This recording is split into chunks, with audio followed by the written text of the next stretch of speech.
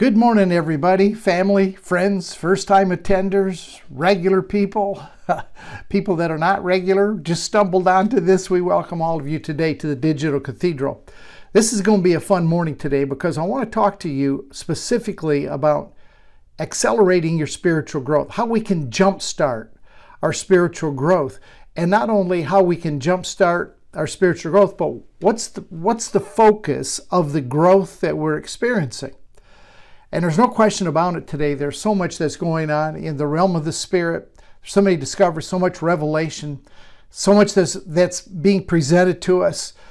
I want us to be able to take it in. I want us to be wise in taking it in. And I think that we need to understand what's the purpose of the growth that we're presently experiencing. Very few of us here at the Digital Cathedral, when we look back at our life, can say that this has not been a time of tremendous acceleration in our spiritual understanding, spiritual insight, and spiritual growth. We're not the same people that we were 10 years ago, 5 years ago, 2 years ago, maybe 6 months ago. It has been that radical. People in the past had very little parameters through which they grew. You know, if your granddaddy was a fundamentalist Baptist and your daddy was a fundamentalist Baptist, they pretty much believed the same thing. Walked down the same trail, had the same understanding, read scripture the same way, didn't read anything outside of what a good fundamentalist Baptist would read, and that was their life. That's not the case today. We've broken out of the box. There are people all over the planet that are experiencing exponential spiritual growth. I want to help you jumpstart that today. If you feel you're a little slow on the draw, that you're not growing quite as quick as you want to be, I got a couple of practical things I want to give to you. And then I want to talk to you about what we do with what we got. Fair enough? Let's look at a couple of verses from Peter just to get our thinking in the right direction this morning. I want to start over at 1 Peter chapter 2, verse 2. A couple of verses, one from 1 Peter, one from 2 Peter, where Peter's encouraging us to grow, that we shouldn't remain stagnant.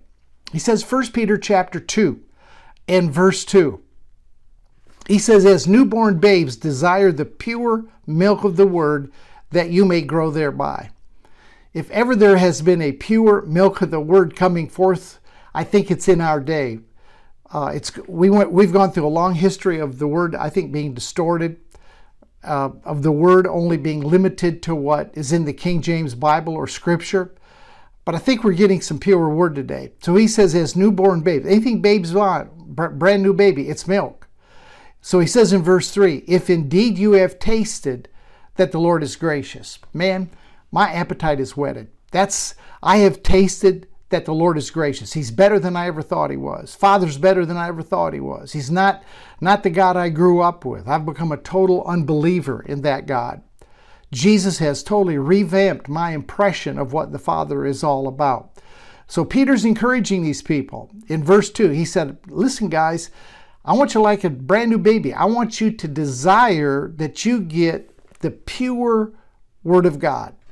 Then he says in 2 Peter chapter 3 and verse 18. 2 Peter chapter 3, let me just get over there real quick. This is the last verse that he writes. So, you know, this is something he wants them to keep in mind. It's the last little nugget he's going to drop on them. So he says in verse 18, 2 Peter chapter 3, he said, but grow in the grace and the knowledge of our Lord and Savior Jesus Christ. I want you to grow, Peter said, in the grace and the knowledge, the revelation, the understanding. I want you to expand your perception, your consciousness, and do that along with understanding what grace is. Man, it's so important that we don't let go of what grace is. It's so important that we know that grace is apart from works, that it's a divine influence that produces effortless change. Grace people change. Grace people don't remain the same. Grace people are not stagnant. Their lives are continually evolving, not based on their righteousness or their good actions or what they do. It's based on resting in the Father and that influence that works within us that is divine in nature.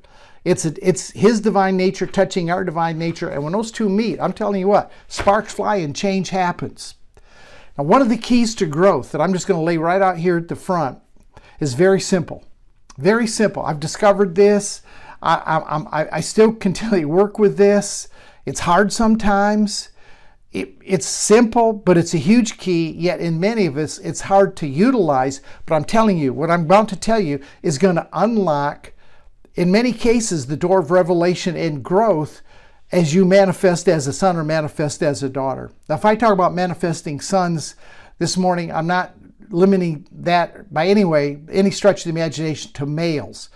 Manifesting sons are males and females that are growing in maturity and understanding, or like Peter said, in the grace and the knowledge of our Lord Jesus Christ. All right, one of the strong keys is this. And I want you to discover this for yourself this morning. I want you to put this one to the test. All right, here's the key. When you listen to a teaching, or you read a book, or you attend a conference, or you watch a YouTube video. I try to watch YouTube videos a lot because there's a lot of good stuff out there. I try to stay up on what books are coming out. And over to my right, I can't show you here, but I've probably got 20 books that I've purchased. I hadn't even gotten into yet, but all of them contain great stuff. But when you listen to a teaching, go to a conference, read a book, watch a YouTube video, here's what I want you to do. This is a key to growth. I want you to lay aside, just for the present time, just for a little bit, I want you to lay aside all of your former beliefs just for the time being, and I want you to set the filter aside through which you normally judge everything that you read or see or hear. Now, it's really, really important you do that. When you're reading a book, and I read wide, I read a lot of stuff that I don't grab onto. It doesn't resonate with me. I'm not saying it's not true. It doesn't resonate with me, at least at where I'm at in my journey and my walk right now. I just set it aside. But I've learned to set aside my beliefs when I am coming to a place to explore. And I'm big on exploring. I'm big on encouraging people to read wide. Don't just read people that you know agree with you or you agree with them. That's been our case in the past. I mentioned a few minutes ago, if your granddaddy was a fundamentalist Baptist and your daddy was a fundamentalist Baptist and you were a fundamentalist Baptist, chances are all three generations believed and practiced just about the same thing. That's not true today. And part of it is because of the revelation of truth that is springing forth. And the other thing is because now we have opened ourselves to some things that we never would have considered before, because on the surface, it did not appear to agree with what our established belief system was, so we just poo-pooed it away. I'm encouraging you to read wide, and I'm encouraging you to set the filter down through which you have read and viewed everything up to this point in your life. See what the Spirit of truth might show you. There have been times I've read something and I go, oh man, I don't know about that. And I just take it in, I contemplate it, and out of that springs another thought or another insight that I really latch onto. The Spirit of truth is not confined in just exposing and showing what it is you're reading or listening to or what you're contemplating. He can just shift it a little bit and show you something that you are prepared to hear that you never would have grasped if you had not have been open and willing to at least explore some things outside your present comfort zone. Jesus said this, Matthew chapter 18. We're going to look at quite a bit of scripture this morning, if that's all right. Jesus said in Matthew chapter 18, this is a great attitude to have. Matthew chapter 18 and verse 3. He said, assuredly I say to you, unless you are converted. And that word converted, it's the word strepho. And it means unless there is a dramatic change, that there's an opposite course of action. Not just metanoia, not just a repentance in your mind, not just a changing in your mind, but a dramatic change where you were walking this way, now you're walking that way.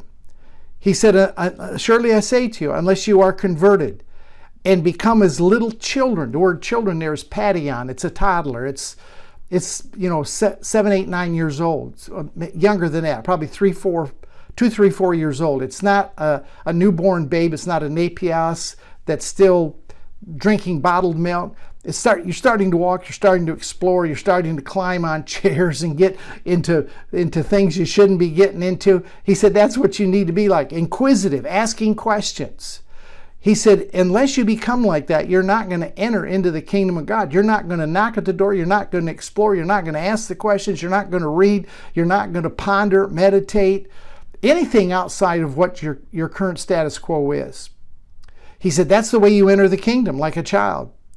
Therefore, or the conclusion of that, or the result of that, whoever humbles himself as a little child is the greatest in the kingdom of heaven. Now that word greatest, I don't like that word greatest because it sounds competitive. It sounds like you and I are vying for a position. That's not what the word greatest means there. It actually means mighty or strong. So let me plug those two words in there. Let me back up to verse 3. I say to you, unless you are a strong change of directions, opposite, dramatic change, you're not going to enter the kingdom. Therefore, whosoever humbles himself as a little child, inquisitive, asks questions, willing to explore, he said that one is going to become mighty and is going to become strong in the kingdom. Now, I don't know where you sit, but I want to become strong in the kingdom. I love this. I love the kingdom message. And I love the fact that we have not delved to the depths of the kingdom message yet. I don't think we have near explored what is all involved in the kingdom, but we're learning it because we're hungry like children. In another way of expressing it, Jesus said, he said, it doesn't do any use to put new wine into old wine skins unless you're converted, unless you change direction, have strong feelings that you need to head in another way because of what's been revealed to you through books you read, seminars you go to, conferences, YouTube videos, or just plain flat out Holy Spirit, Spirit of truth, pulling the blinders off and showing you. He said, unless that happens and you're willing to enter in that way, he said, you're not going to become strong and mighty in the kingdom. It doesn't do any good to take old wine, put it into new wineskins. If you're not at least open, and that's what I'm trying to do the first part of the teaching this morning, is to just challenge you to open the door a crack. I'm just challenging you to watch some things, read some things that on the surface, come on, break out of that Baptist mode, that charismatic, Pentecostal, holiness mode, and move outside. It's a big world out there, y'all. All y'all. It's a big world out there, a lot of truth out there, and you need to explore it, and you need to bring it in, and you need to just take a look at it. Why is that important?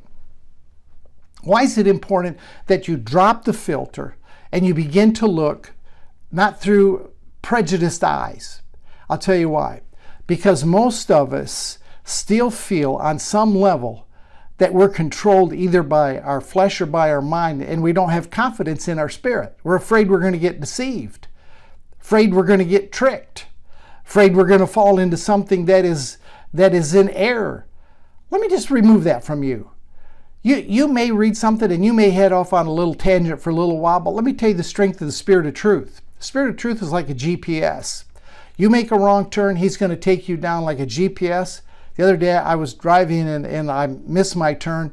GPS said, go down 200 feet, make a U-turn. It brings you right back to the path that you need to take. That's exactly what the Spirit of truth is. It's time we drop this fear of deception. If you're fearing deception, you're already deceived. Don't fear it. The Spirit of truth lives within you and will guide you and lead you into all truth. So what I'm saying is this. You've been delivered from the power of darkness. Colossians 1:13. You've been delivered from that kingdom. You're not in that kingdom of darkness. He's translated you. I like that word, translate. He's picked you up, snapped you, shifted you into another kingdom. And that's the kingdom of light. The Spirit of truth will begin to shine light on things. We need a radical mind change and we need a life change. We need a shift. Just like the children of Israel had to shift when they came out of the bondage that they were in Egypt. Some of us don't even realize there are still little clings of bondage that we have. And part of it revolves around this fact that we're not willing to look at something with an unprejudiced, with an unjaundiced eye, with a view, and drop the filter and just take it in for what it's worth. Take it in for what it's worth. Think about it. Roll it over. Let the Spirit of truth help you to mull it. When the children of Israel came out of bondage, and think about this, they were in bondage 400 years. 400 years. That would be like today going back to 1622. 1622. I don't even know what was going on in the 1600s. I can't tell you, but I know it's a long time ago. Our country's only a little over a couple hundred years old. And so when you go back 400 years and your entire generational line goes back there, can you see how things have been handed down from the 1600s? I think it was probably in the 1600s that the first slaves were brought to this country. It was when, I think that's about the time Shakespeare died, in the 1600s. A lot took place in that time frame, but it seems like ancient history. We don't relate to it very well. But the truth is, a lot of things were ingrained within culture, within society, that have been passed down. And the children of Israel, I'm trying to make the point, children of Israel were in bondage that long, they were ensnared that deep. So when God sends Moses, God speaks to Moses in Exodus chapter 3 and verse 7. There's a whole lot of truth in these two verses. God speaking to Moses, and he says this, the Lord said, I have surely seen the oppression of my people who are in Egypt, and have heard their cry because of their taskmasters, for I know their sorrows. So I have come down to deliver them out of the hand of the Egyptians. He was coming down in the form of Moses. Put that in the back of the computer for just a minute. And to bring them up from the land to a good and large land, to a land flowing with milk and honey. Moses got a vision of that.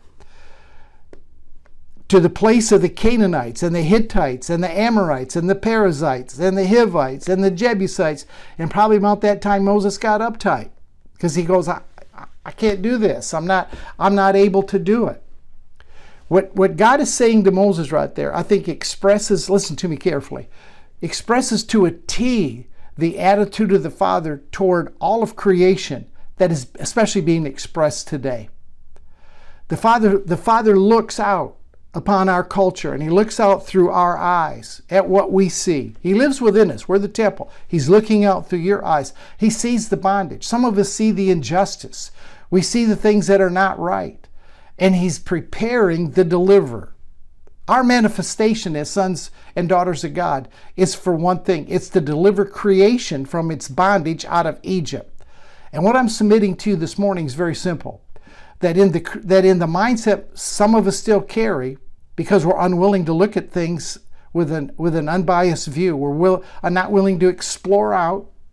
We're not willing to look at some things, that are currently breaking forth, some powerful things. We're not willing to look at it and at least ponder it, not look at it through the filter that we've always looked through. Our development as the deliverers, what is it? Romans 5:18, something like that, that all creation groans, looks for the manifestation of the sons of God. We slowed the process down. The process with Moses was accelerated. And I'm trying to give you something this morning that will accelerate your spiritual growth when I suggest to you that you don't look at everything you read, everything that you hear, everything you go to. You don't automatically judge it. Don't automatically dismiss it. Take it in. Quantum physics is a tremendous area. I encourage people, go listen to Steve McVeigh in quantum physics. Go down and listen to Malcolm Smith. Those two guys are probably my best buds on the planet right now. And they're bringing some awesome truth. And you need to tap into it. The manifestation of the sons of God is for a purpose. So our growth is for a purpose. It's to deliver creation from bondage. And the bondage that people are in today is basically ignorance, is darkness, living in half-truths.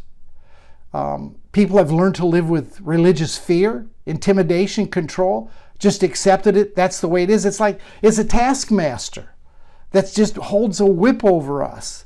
Sickness holds a whip over us. It tells you you'll never get out of sickness. Ignorance hurts. Sorrows, depressions, poverty, all those things are taskmasters that have attached themselves to the backs of the people of God with whips. And I'm telling you something, God's trying to bring us out of this. And you're on the front line of being a reformer, a deliverer, a manifesting son of God. Father is working as you. He is seeing through your eyes. Your sensitivity of sight right now is really the Father's sensitivity of sight. And he's bringing creation into a land that flows with milk and honey. let me say it like this. That seems like an Old Testament terminology. He's fulfilling the prayer of Jesus that heaven and earth become one. We're seeing the merging of two dimensions today, of spirit and natural.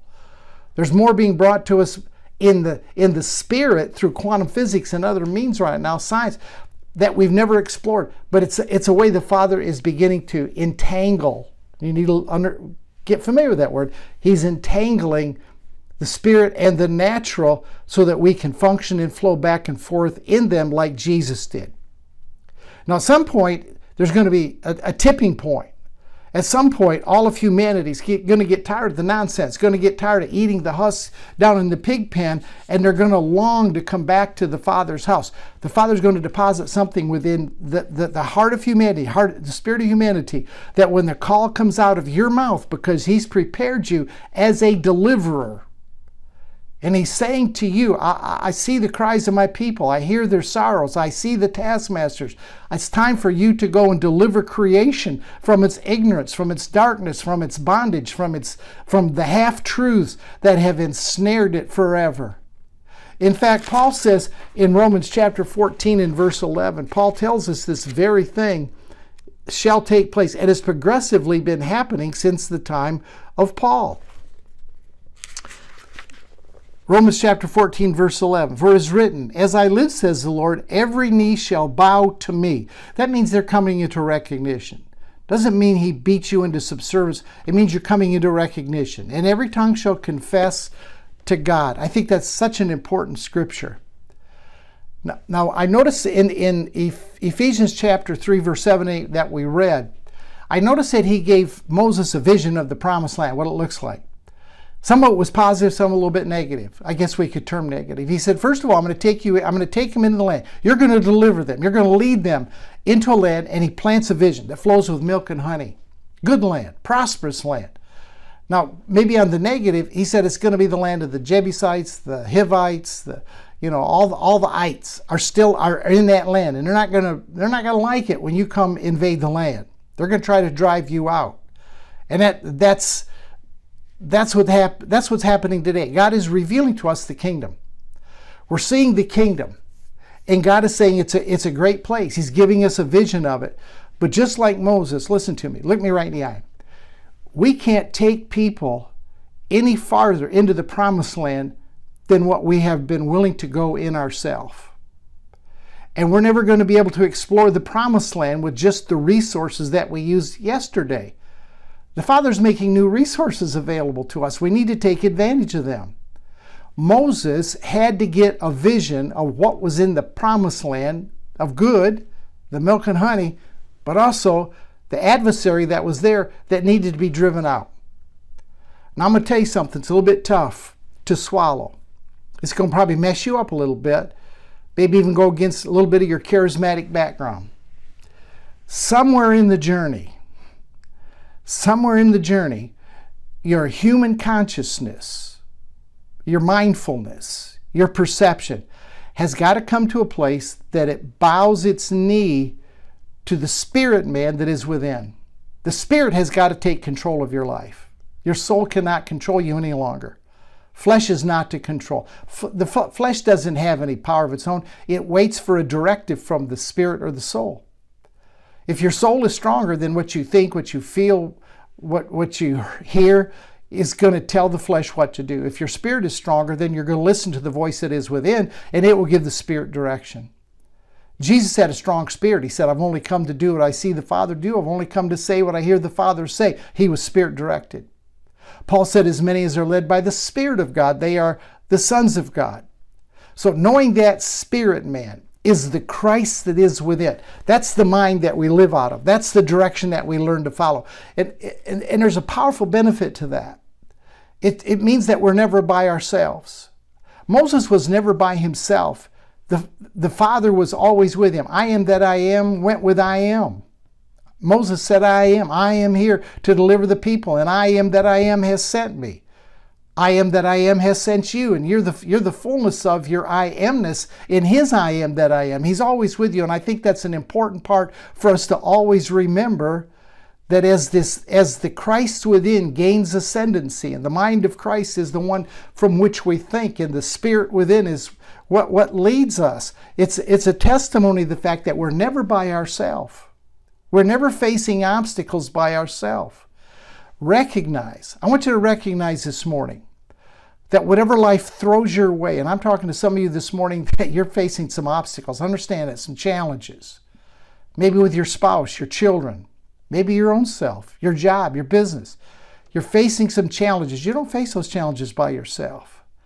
If you feel like you're all alone, you need to back up. Listen to what I'm telling you this morning. You're never alone.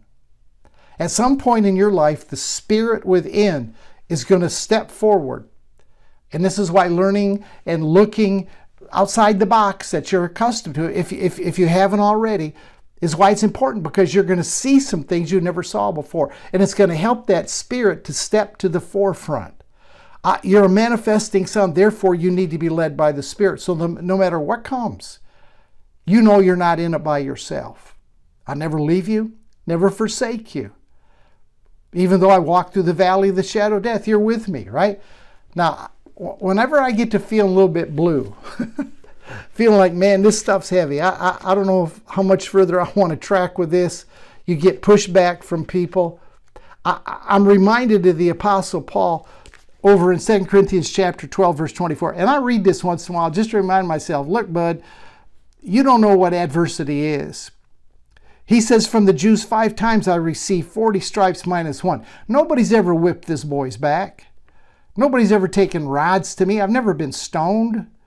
The worst that I've had is a mean comment on Facebook. A mean Google review on something, or found out I'm a heretic on Google. That's the toughest thing most of us ever have to face.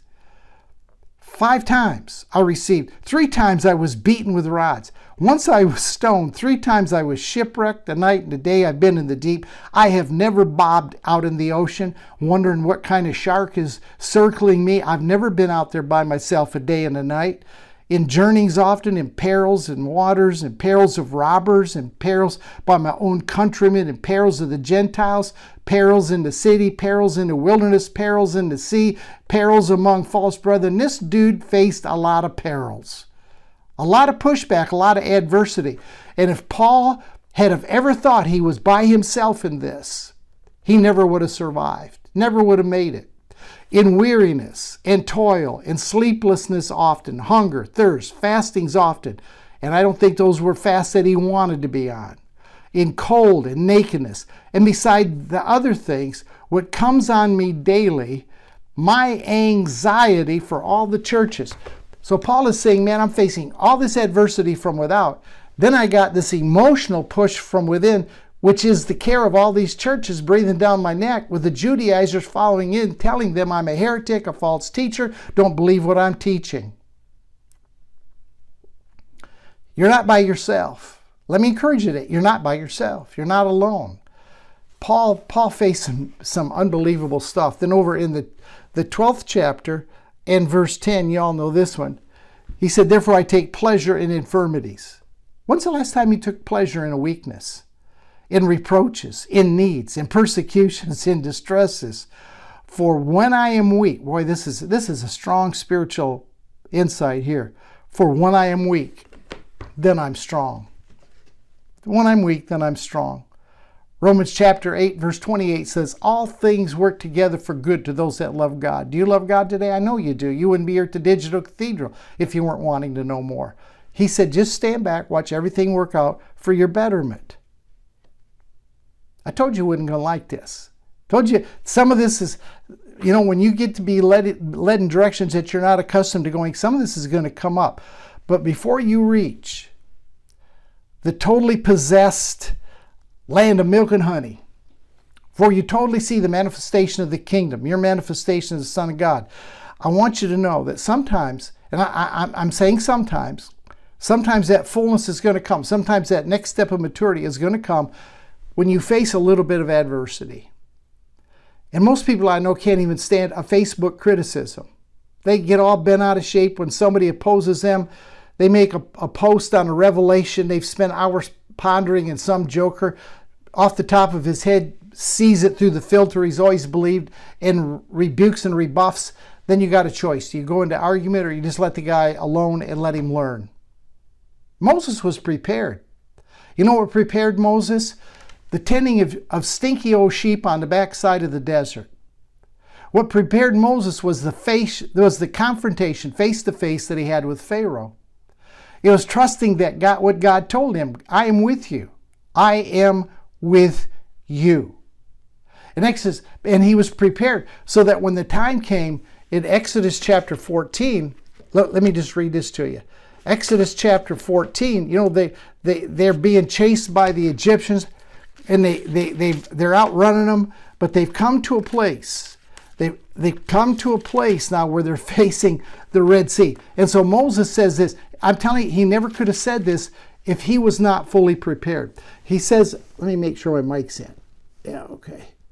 He says in Exodus chapter 14, verse 13, Moses said to the people, don't be afraid. Now this is bold, man. This is bold. I want you to put yourself in this situation. You look back, the Egyptians are coming on horses. You look in front of you, there's the Red Sea. You look all around, you're surrounded by a couple million people that are looking to you to be the leader. Now, if you have not been prepared, if you've not jumped out of the box more than once, Moses went to the burning bush. That put him outside the box. Moses went to Pharaoh. That put him outside the box. He had not had any contact with Pharaoh. He had left the country and been out in the desert, out in the wilderness for 40 years. He had to jump out of his comfort zone. I'm pushing you out of the comfort zone this morning. And for us, that means that we give at least some space to things we haven't heard, that we haven't thought about, haven't contemplated, and we just don't poo-poo them away. We listen. He says, don't be afraid. Stand still and watch the salvation, the deliverance of the Lord, which he will accomplish for you today. For the Egyptians whom you see today, you shall see again no more forever. I'm telling you what, that is bold. That is strong.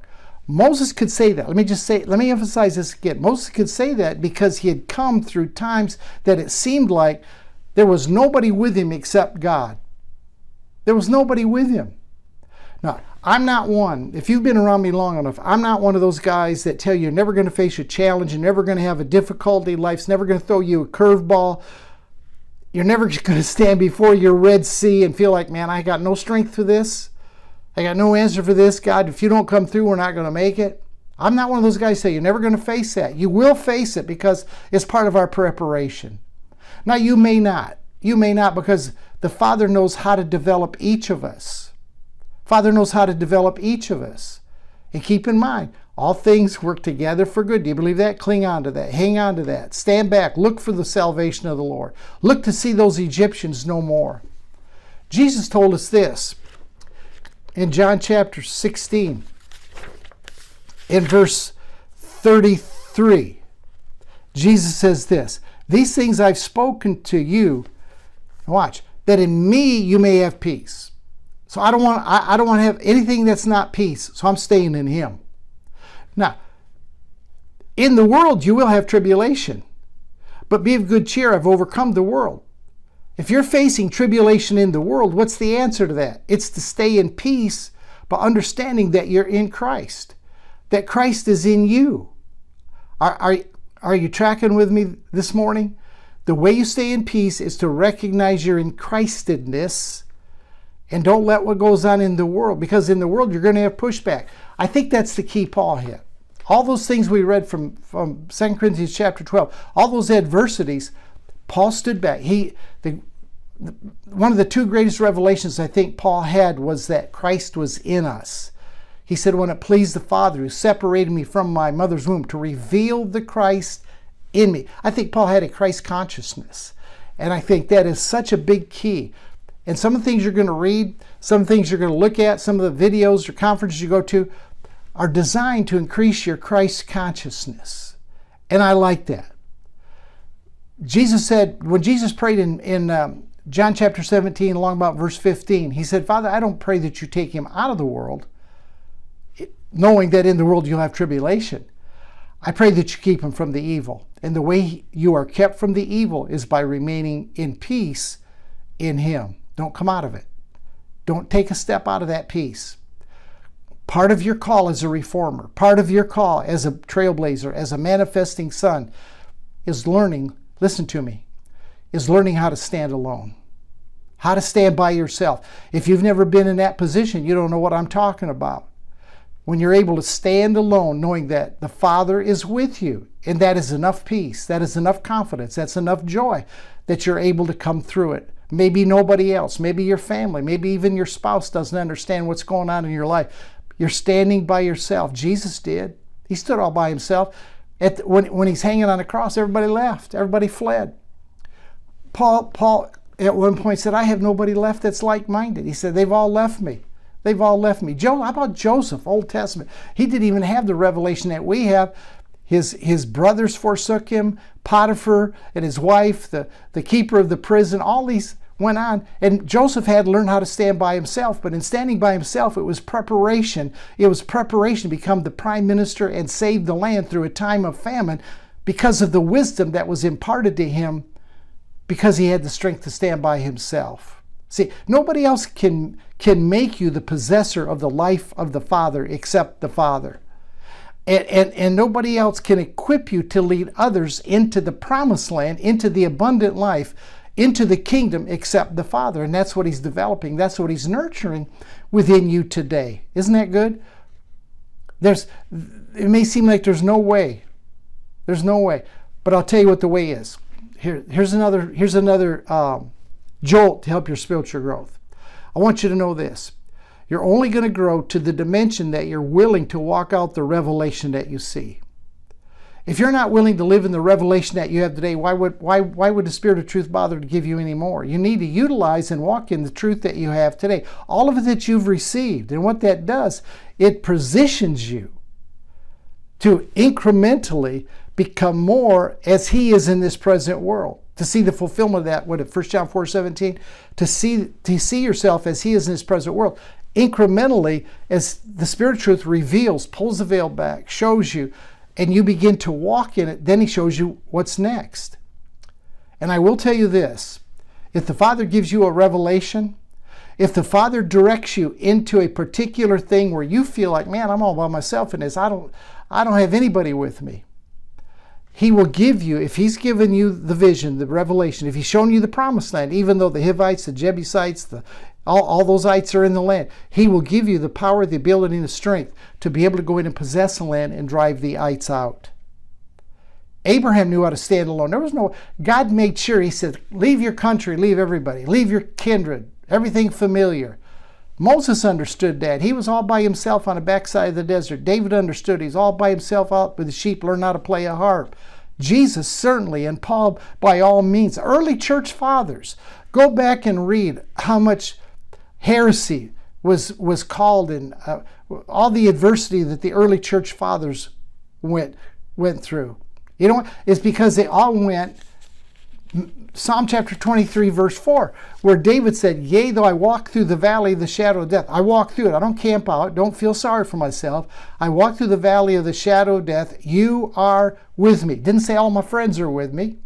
Didn't say everybody down the church house was going to support me. Didn't say everybody on the internet was going to appreciate my posts and give me positive feedback. He said, when I walk through even the valley of the shadow of death, that's serious stuff right there.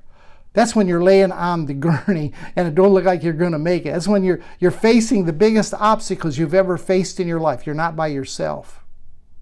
And that's new for most of us. I'd say the vast majority of us. I've learned to stand alone. I've learned to be by myself. I've learned, as David did, to encourage myself in the Lord when there was nobody else around me to encourage me. Up to this point, most of us have not developed that. We've learned to draw our identity, our security, our joy, our encouragement from other people. And leaders trained us to be that way, honestly. You know, as a pastor, when I was in the building for 50 years, I don't think I did it consciously, but I made people dependent on the church. I made people dependent on coming to listen to me. And that's one reason I love what I'm doing now. I tell you all the time, don't believe what I'm telling you just because I tell you. You go check it out. Ask the Spirit of truth to make it real to you if it is. And if it's not right, cast it aside. Eat the hay, spit out the sticks, right? That's what Brother Hagin used to say. Pastors have done that. Fivefold ministry have made us dependent on prophecy. People run all over the country to get a prophetic utterance. What in the heck do you think a prophet who's full of the Spirit of God is going to tell you, who is filled with the Spirit of God, able to hear the voice of God for yourself? What the heck is he going to tell you that the Father cannot tell you yourself? How about this? Covering. Most of you are told, well, don't you come outside church? You're going to come outside covering. Even in ministry, we were drilled. We went to conferences. We told you as ministers got to have a covering, an apostolic covering. And all that, you know what the whole purpose of that was? To keep us dependent on people. I love people.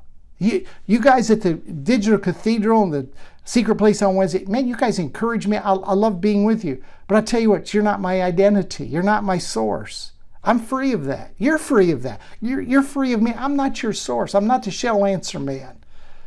Find it for yourself. Dig it out for yourself. See, we receive joy from people and from circumstances and from surrounding. He's going to wean you off of that because you're in a season, you're coming into a season.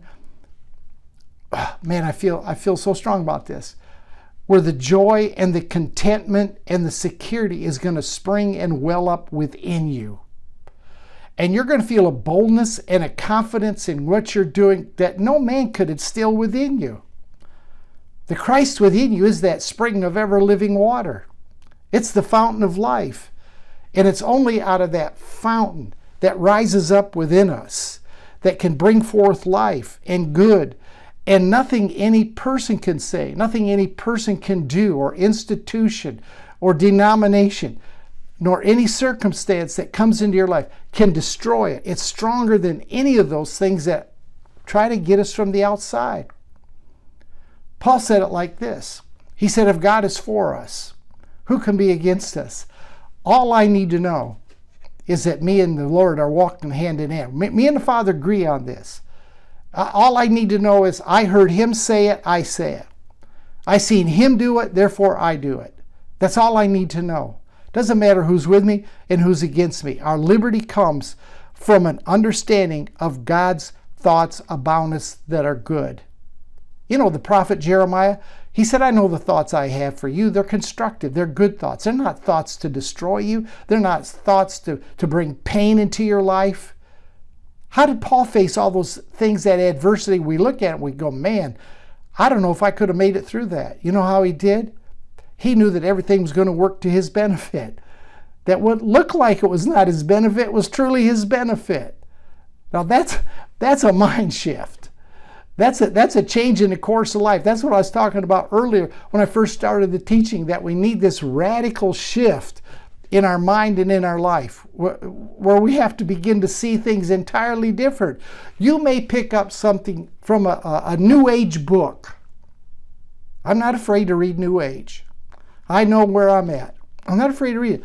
I have picked up thoughts from New Age writers, and I've just put a spin on it, and I've got an understanding that's totally consistent with what the Spirit of Truth is saying to me. See? But I would have never had that insight if I hadn't been a little willing to explore some things. I don't come here to spout everything I read. No way. Or that I watch a video on YouTube. No way. But there are some things that are challenging me. Some things that I'm pondering. Some things that I am open to. Right? We got to know the thoughts. If you think that the thoughts that the Father has for you are different than the thoughts that Jesus, the good cop, we see God the bad cop, that's kind of what we were raised with. God's the bad cop, Jesus is a good cop. We love Jesus, but man, we're afraid of the Father. If you think that the thoughts of the Father are different than the thoughts of Jesus, who said, you've seen me, you've seen the Father, then you're going to serve a schizo God, and you're never going to have confidence. You're never going to have security. Can you understand that? You need to know what the Father thinks about you. Let me give you one thought. Let me challenge you right here. Do you think the Father sees you as a servant, or do you think he sees you as a son? I live most of my life thinking, man, we're servants at best of the Most High God. You know, if you ask me, I'm a servant of God. I'm here to serve.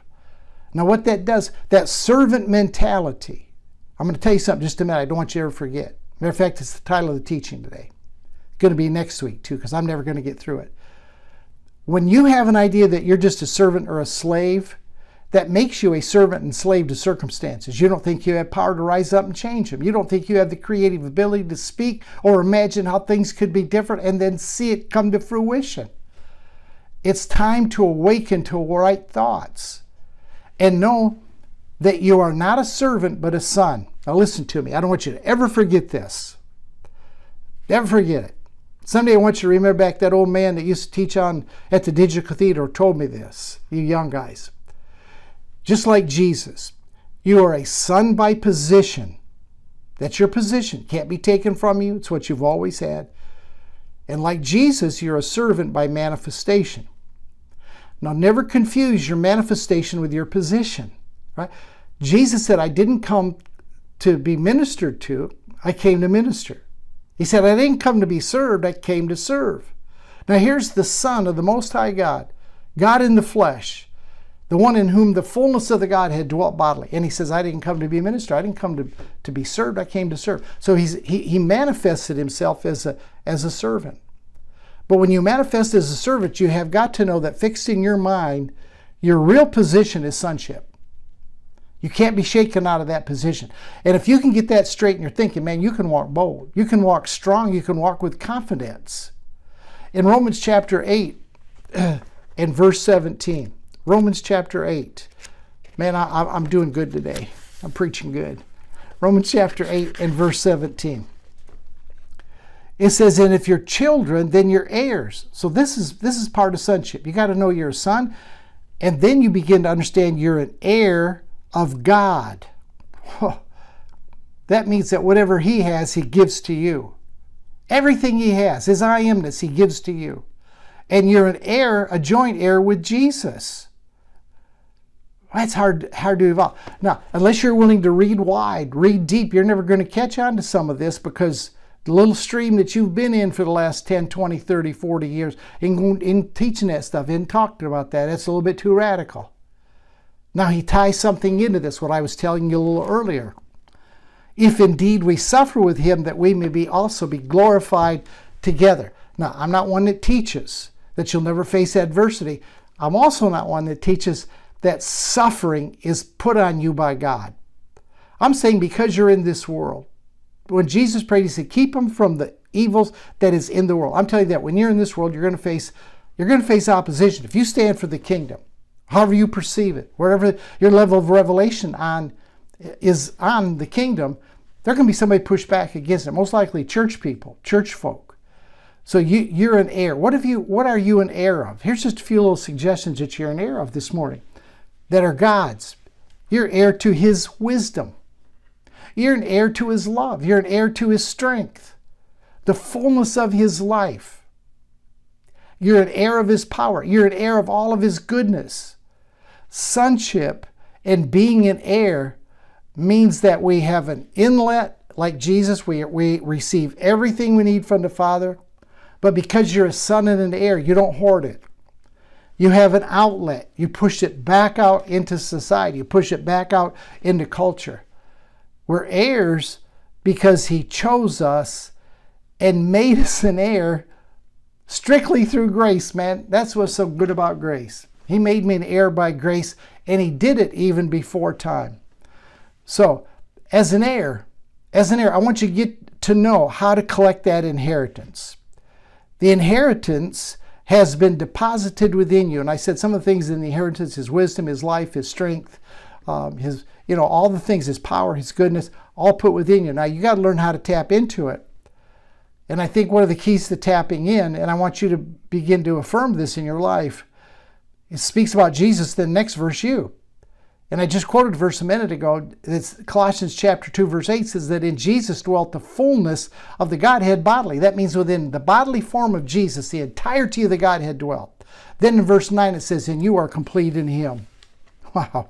The guy in verse 8 I'm a joint heir with. That's mind-blowing. I'm a joint heir with the guy in whom the fullness of the Godhead dwelt bodily. So let me just walk you through this progression. Let me walk you through this. I'll get into this a little deeper next week. Galatians chapter 4. Galatians chapter 4, verse 1. Now I say that the heir, you know the scripture, but I'm going to unwind this baby for you next week. I say that the heir, which is you, as long as he's a child, he's still growing, still developing, does not differ any from a servant, right? He looks like a servant. He has position but no power. So he looks like a servant. He's under guardians and stewards until the time appointed by the Father. Your time of appointment has come. I hope you are hearing my message this morning. Your time of appointment is here. It's right now in 2022. You've walked through the development. You've walked through the stages of sonship. And now he's brought you to a point, as he did Jesus, the fullness of time come, God sent forth his son, made of a woman, made under the law. The fullness of the time has come, and God is sending you forth. We're springing into the inheritance, because he says in verse 2, the fulfillment of time is now. He's releasing you. That fullness means it's time for you to spring forth in everything that he has deposited within you. See, you're free to have dominion over visible material things.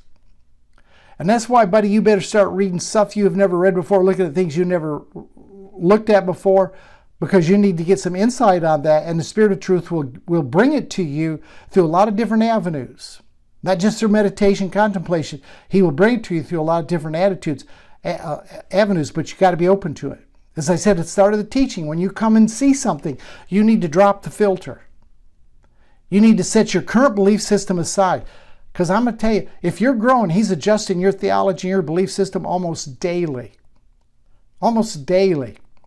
I'm seeing right now that it's not going to be about belief systems and theology point forward. It's going to be about lifestyle. It's going to be about the way we live in the kingdom. You're no longer a bondservant, you're a son. Do you know why?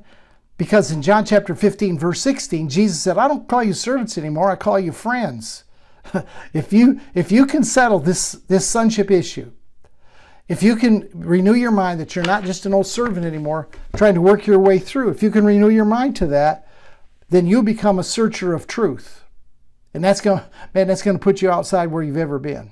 Search for truth. And when you search for truth, it's going to make you Christocentric, because he is the truth. No truth outside him. He holds all the truth. In your development, you've moved past the 5,000. You know, the 5,000 showed up for the loaves and the fish. You've moved past the 70 when you were charismatic. See, a lot of us were charismatic. I'm not a charismatic anymore. But the 70 were charismatics. They were thrilled that they came back and bragged on how devils were subject to them.